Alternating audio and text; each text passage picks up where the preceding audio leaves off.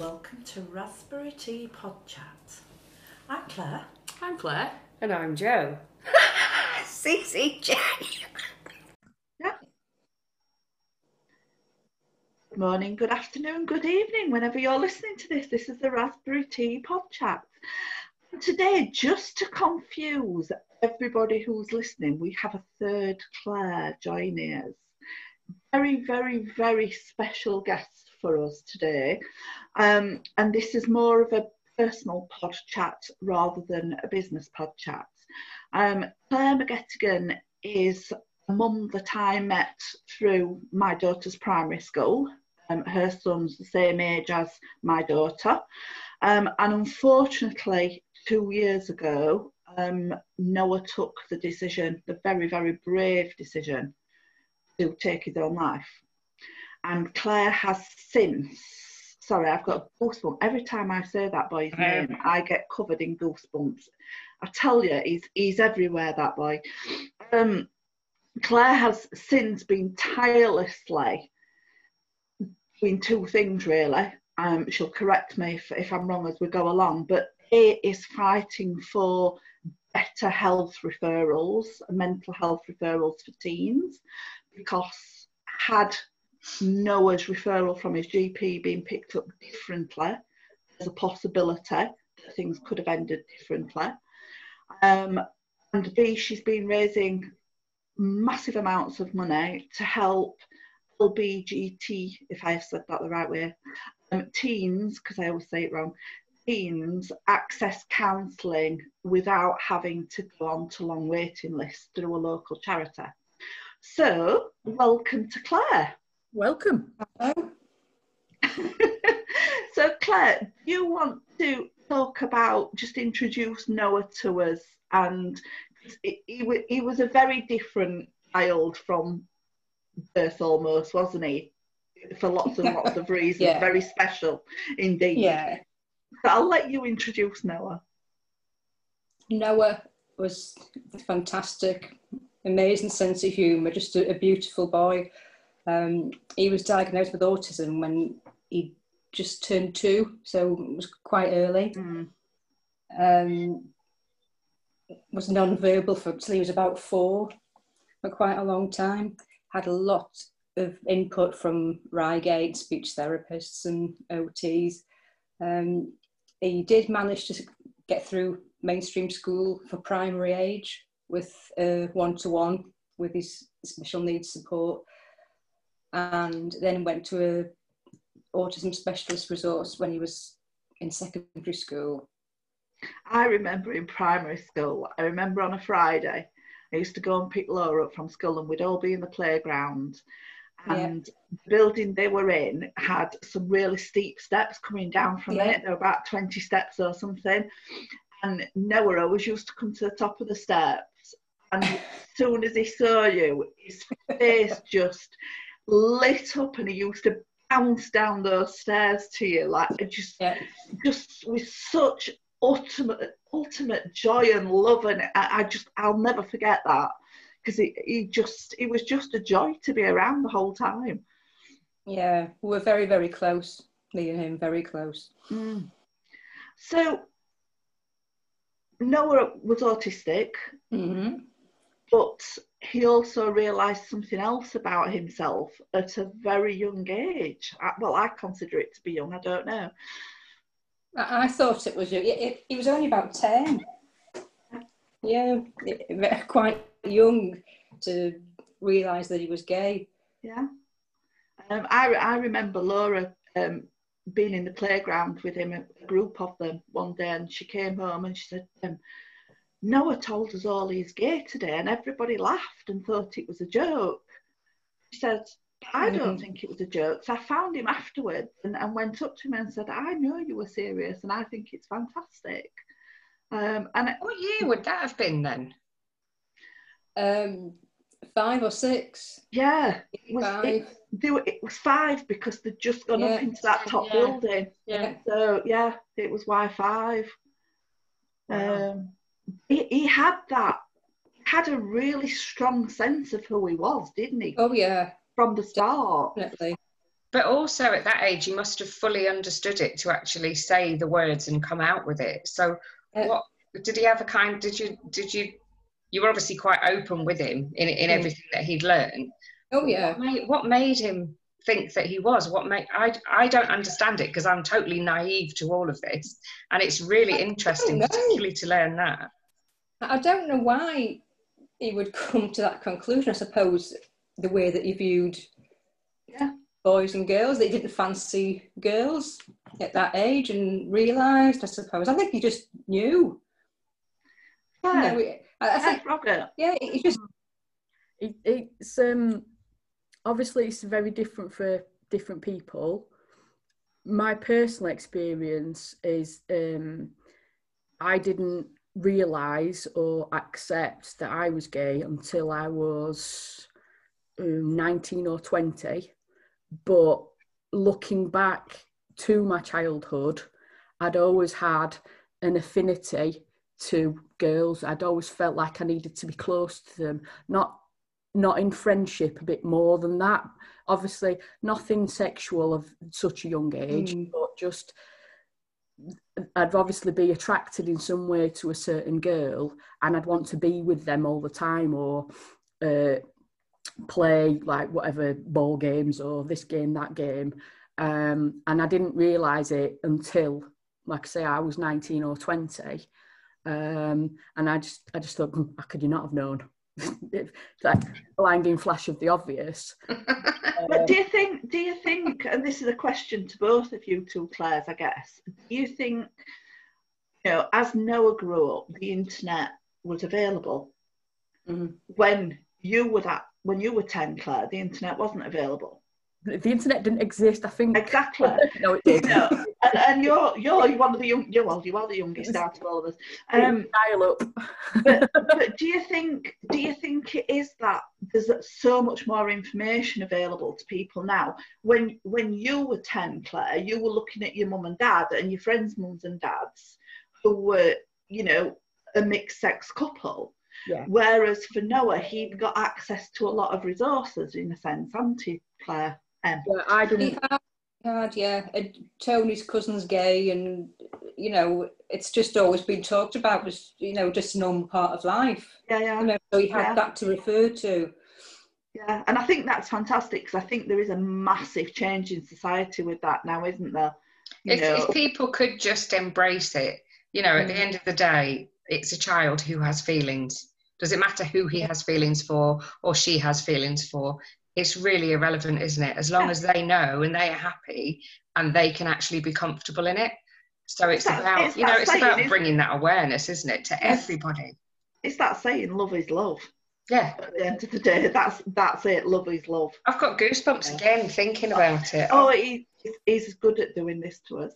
Oh. He's very good at letting people know he's around, isn't he, Claire? Yeah, definitely. So went into secondary, a different secondary, out of mainstream, so to speak. How did things go from there? He settled quite well into there, but obviously he was a teenager now, and he was aware of how it was his autism that bothered him. The gay thing didn't bother him at all. Yeah. The autism he was quite angry about, to be honest, how it limited him. Yeah. You know, it wasn't, I mean, I'm autistic as well, you know, and I used to say to him, it doesn't limit you at all, you know. I went on into the nursing degree, I did a master's degree, I had a specialist nursing job for 20 odd years. It hasn't limited me, you know, but he just saw things differently altogether. Yeah. Yeah. He used to say it makes me stupid and hate me autism, and, you know, we just didn't accept it very well at all. I think it was highlighted by him going to the secondary he did go to. No, I think it was just the age. He was that. Yeah. As he got older, he grew further and further apart from his peers and more different to them. Yeah. But he kept in touch with some of the girls from primary, didn't he? He was quite close to on the internet. He did, yeah. Not he didn't like anybody in real life coming up. You know, he'd have friends like Declan knocked on one. You know, Declan, he knocked on one. Yeah. And we shouted up to Noah's attic room, Declan's here. And he said, why? He shouted down, why? You know, well, he's not come to see us. You know, and then all the time Declan was in his room with him, he kept texting me, can you get rid of him, please? I'm not very comfortable with this. You know, can you find a reason for him to get out? He just didn't like people being around him very much. He wasn't sociable at all. He couldn't understand why. I connect with that, yeah. Well, I do. Lockdown's been great for us. Claire knows that I connect with that as well, yeah. I like people I like, but people in general. Yeah.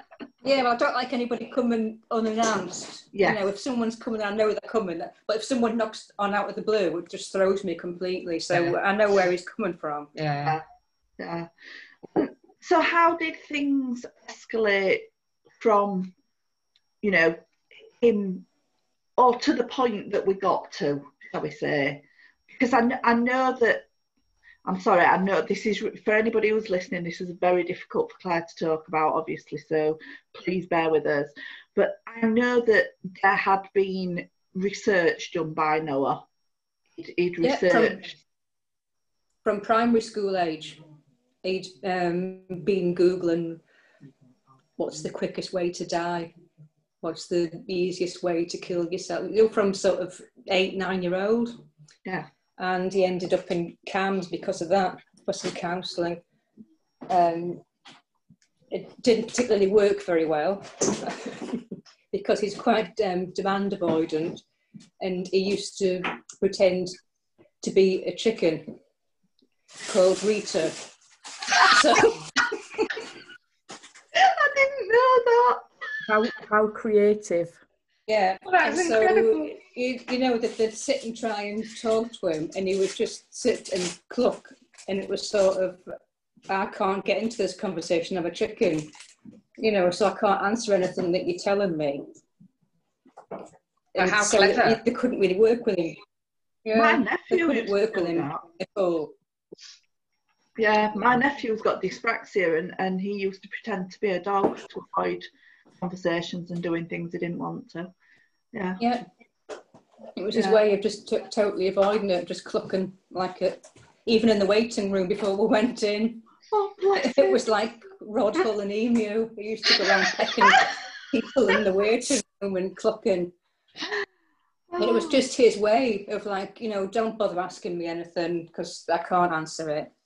And then he had the nerve to say after a couple of years, I don't know why I bother going there. She's stupid, that woman. She can't do anything with me. You know, nobody, the best psychiatrist in the land, couldn't do much with a chicken. Did you say it was Rita, the chicken? Rita the hen, yeah. Rita, I like that. Oh, love him. Amazing. He was an amazing boy, he really was. Rita was just part of him, you know, for years and years. Yeah. And even walking down Crooks High Street, I used to think it was hilarious if he poked his head in every shop as we went past and went, and he just liked to see people jump and look. He used to find it hilarious. I didn't. It was quite embarrassing, but there you go. I absolutely love your stories when you talk about things like, you know, we walked to the shop and he went something like, oh, there must be a sale on donuts today around here or something. Yeah, that was in Broom Hill. Really loud voice. Lots of fat folk out today. There must be a special on pies at the cafe. Brilliant. You know, mortified. Absolutely huge character. Huge personality. Honestly, just amazing. And he got quite into sort of creating videos and YouTube bits, didn't he, at one point? Have I remembered that correctly?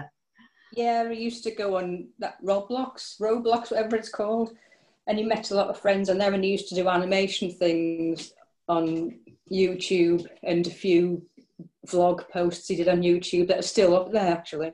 Yeah. It just, I just remember seeing some of the videos and being brilliant. And I'd commented on something not long before he left, actually, you'd put a post on about some battle you were having with the mental health services, I think it was at the time. Another one.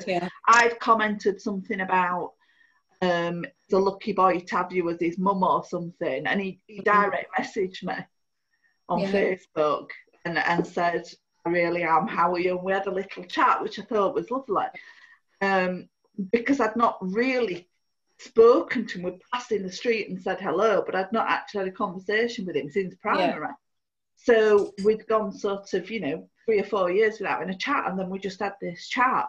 And then about 2 weeks later, I got a message from you saying he'd gone missing, which changed the whole universe, basically. Yeah. So that day he'd gone out, hadn't he, and said that he was going to meet some friends.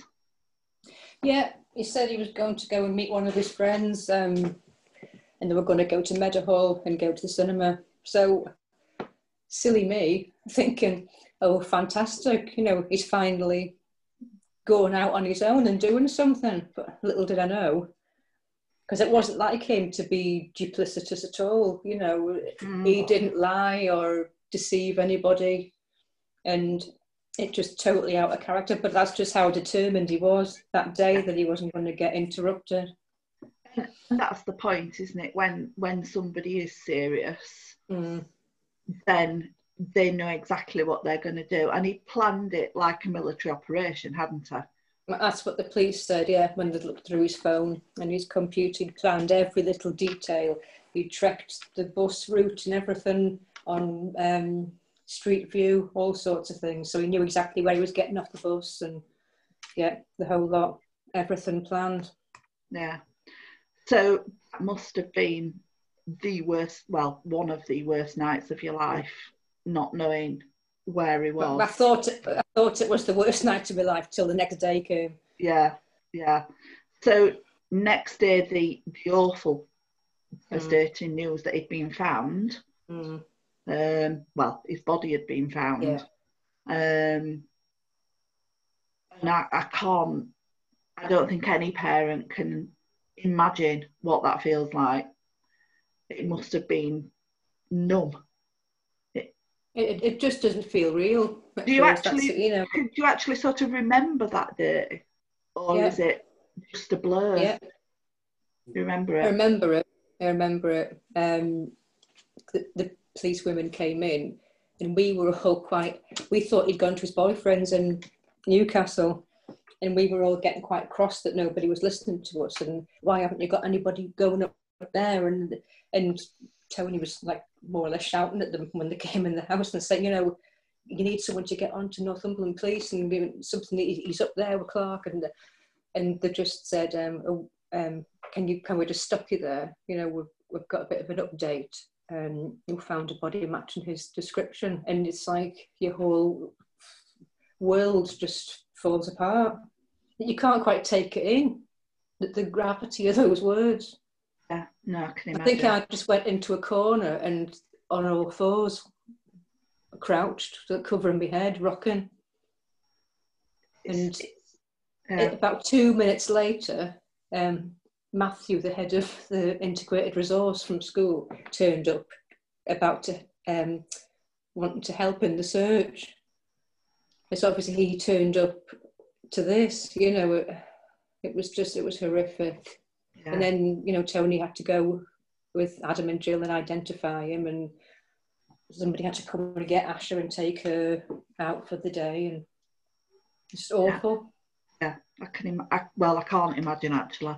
We can do our best to, but I don't think anybody can imagine. I really wasn't expecting that he'd done that. I wasn't expecting, but to be truthful, what I'm like with feeling things.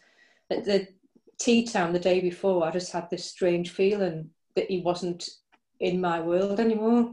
Yeah. Even though he could have been anywhere doing anything, I just felt something had blocked, and he wasn't here. But I couldn't. People wouldn't listen. People were just saying, "Oh no, you've got to think positive. You don't know yet." And And I was trying to think positive, you know, but I knew deep down something just didn't feel right. Yeah, absolutely. It's very strange to say that, because obviously I was in touch with you that day that he was missing. And me and Laura were sort of discussing it, and I said, well, I hope I got the same sense as you did, but my worst fear was that he'd met somebody on the internet who wasn't a genuine representation of who they were putting themselves over with, and something awful had happened to it. Yeah. So when it was actually a case that he'd made the decision himself, I sort of, this sounds awful, but I sort of felt a sense of relief that it was his decision. Against and I know what you mean, because I've changed as time's gone on, up and down, because sometimes I think, oh, I'm glad it was his decision and he made that decision. But then other times, obviously, especially things like when I'm trying to comfort Asha when she's upset, I feel quite angry that, you know, how could you have done this? Look what you've left me with, you know. Yeah. So let's just jump a couple of weeks to the celebration of his life, because that was an absolute, like, amazing day. It was. I don't ever get upset about that day. It's not a day that upsets me. It's how you all had the strength to carry him in, I will never ever know, but you did. For those who, well, most people won't know, Noel was a massive weather fan of adverse weather conditions. And his coffin was covered in clouds and rainbows and all sorts of things. There was the weather presenter from Look North present. I know. And he did a reading. Oh, isn't he beautiful? Who doesn't love a bit of Owen? We had... He came and read, Yeah, we had Reverend from Reverend and the Makers. Yeah, John McClure, he came and played a song. He sang. We were all in bright colours. We all had rainbow flags. We stood, we danced. We watched the most amazing slideshow of Noah's life. And the track, it was Small Town Boy, wasn't it? Yeah. Every time that comes on the radio now, Laura goes to make Noah's ear. I wet buckets through that slideshow just watching him grow up from 0 to 15. But that was just the most amazing celebration. There were poems read. His dad, Adam, talked about his life and the difficulties he'd had as being an estranged dad, and the fact that when Tony married you, Tony actually made a vow to Noah as well at the ceremony. It was just the most amazing celebration of a life ever. It really, really was. I think what you've done since then has been nothing less than miraculous, really, because where you've got the strength from to create a fund to raise money in his name as a legacy, to fundraise, to campaign in the courts to get CAMHS to change their referral systems. I just don't know how you've done it. I honestly don't know how you've done it. Would you like to tell us a little bit about the things that you've been doing in his name and how things have changed because of it?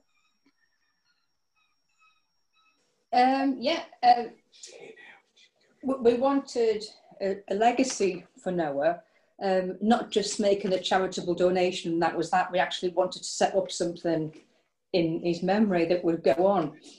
And we had a bit of a Google around, and then we found Say It charity in Sheffield, which is for LGBT teens and young people. And we had just a few meetings with them. and set up the Noah Lomax Fund for counselling and hardship. So it pays for immediate counselling for any LGBT teens that go to their groups, rather than having to wait 6 months. That's okay. And sorry, someone's at the door. Don't worry. I've lost my train of thought. Oh yeah, we set that up. It pays for the counselling, and they also have someone there at their fruit bowl sessions, like a youth club. There's actually a counsellor there before and afterwards that they can access. And there's also a hardship fund for anybody in financial difficulty. Obviously, you'd hope everybody was decent towards the kids, but in this day and age, there are still some kids who get thrown out when they say that they're gay and they come out. Yeah. They're living on the streets and things. It can pay for example, a month's bus pass, some clothes, toiletry packs, hotels. At the moment, it's paying for a lot of internet access because of lockdown. Yeah. Everything's gone online, so there's no actual physical groups.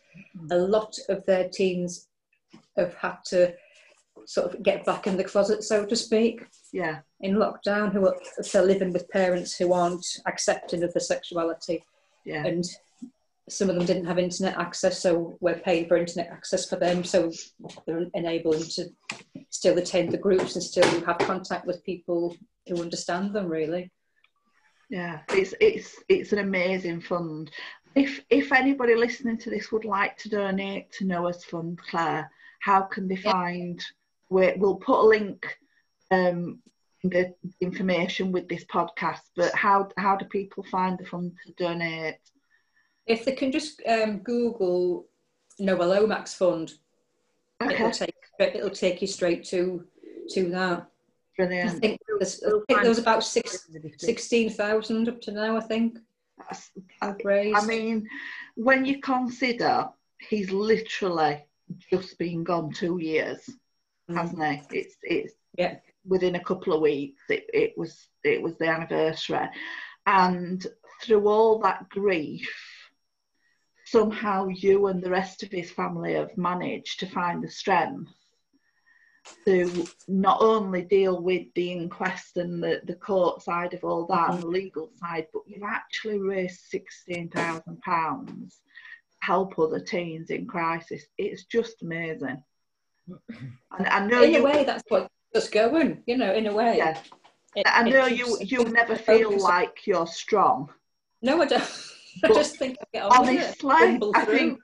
I think everybody listening to this will wholeheartedly agree with us that you are one of the strongest people ever to deal with what you've dealt with.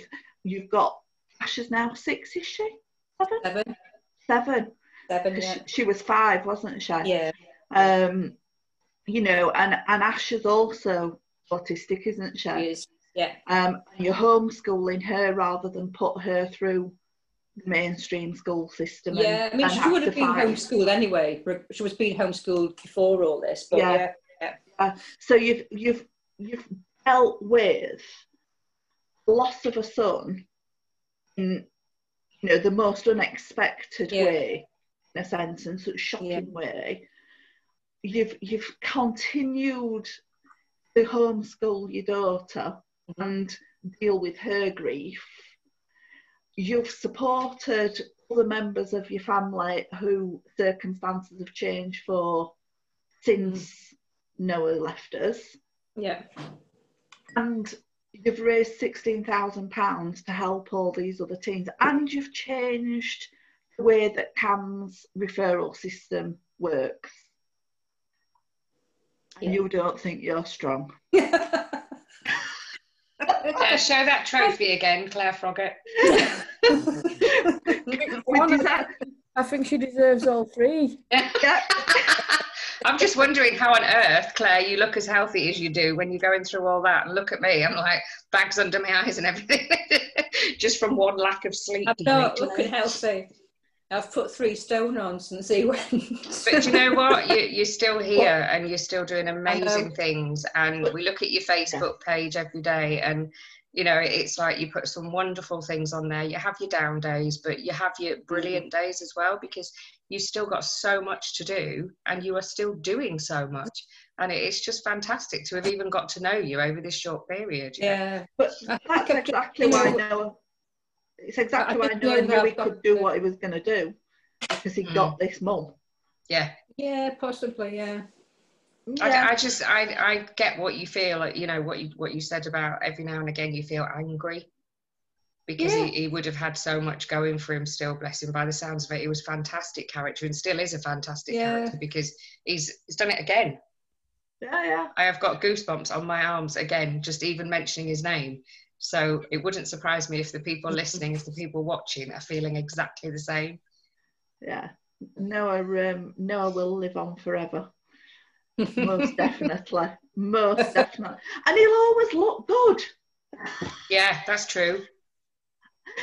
You know, but 15 forever, how amazing would that be? He's got nothing to worry about, has he? He's not had to go through lockdown. He's you know, and what you're doing for the other teens that are going through this particular you know, the difficulty in lockdown, because we've spoken ourselves about how it's affecting people mentally and emotionally. So you know, what you're doing to help the young ones get through this as well, that's just amazing. Yeah, you got me. I don't know if you noticed, but yeah, there was a few tears at this end. We saw Claire F, if you want to chip in, are you able to chip in? You're looking rather emotional. I just think he was obviously a very determined young man. Yes. Yeah, a very brave young man, I think. Sorry, listeners, it's getting to the best of us today. I think all of us have shed a few tears recording this. So Claire, people out there that are having difficulties with their feelings, that whether they think they're gay, they know they're gay, or any form of, they feel like they're in the wrong body, because there's lots of differences that have now been identified and unfortunately got labels. Personally, I don't like labels. I don't like boxes. People are people. People. There's some people out there that need more help than others, and I think the fact that you're helping to facilitate that is brilliant. Thank you. And it would be great if we can get some more support through this and through everything that you're doing, you know, and we're absolutely 100% behind you. Yeah, if there's any way we can help raise the visibility of the fund or anything, please do let us know. Can this episode be sponsored? Say that again, Claire. Can this podcast episode be sponsored, and then any money goes to that fund? Yeah. Maybe, yeah. So, Claire M, thank you so much for coming on today. Okay. I know it's not been an easy podcast to record, obviously, but I know that it's very important to you to raise visibility of the fund, but also raise awareness of problems that teens have, whether that be through autism, whether that be through sexuality, whether it just be that they're finding life difficult. You know, it doesn't matter. We need to listen to them, and we need to be aware and notice behavioural patterns, and do everything we can to support our young people, because I personally think it's harder growing up now than it's ever been. With the amount of information out there and communication as it is, it's a minefield for people growing up. If you would like to join us again, we would love to have you on board. There was poor Claire thinking she'd come on because we're a bundle of laughs. We've all just sat here. But luckily she is on our Facebook pages, so she sees what we get up to outside of this. But Yeah. thank you, seriously, because you know, Claire obviously knows an awful lot about Noah and knew Noah, but for others of us we didn't, and I wasn't expecting to get whooshed quite like that. But he likes to get to people, doesn't he? He does. He's definitely got to this one. It's still ongoing, the court case thing. It's still now ongoing. I've got letters this week that I've had to do for the solicitors and the barristers. It's just completely draining. Yeah, can imagine. Can absolutely imagine. But one thing I know about you is you will continue to fight until you get to where you want to be. Yeah. So and let your curls go. Embrace your curls. They're tied up at the minute. See, there's me and Claire F with the straightest hair in the world. You two curly girls, and this curly girl movement seems to be taking over the world, and I'm very jealous because I want curls. No. I'm not. Mine were blonde and curly, and when I was little, it's the only thing that went straight. And on that note, I think it's got to be time for a brew. Bye, everybody. Cheers, everyone. Bye. Bye.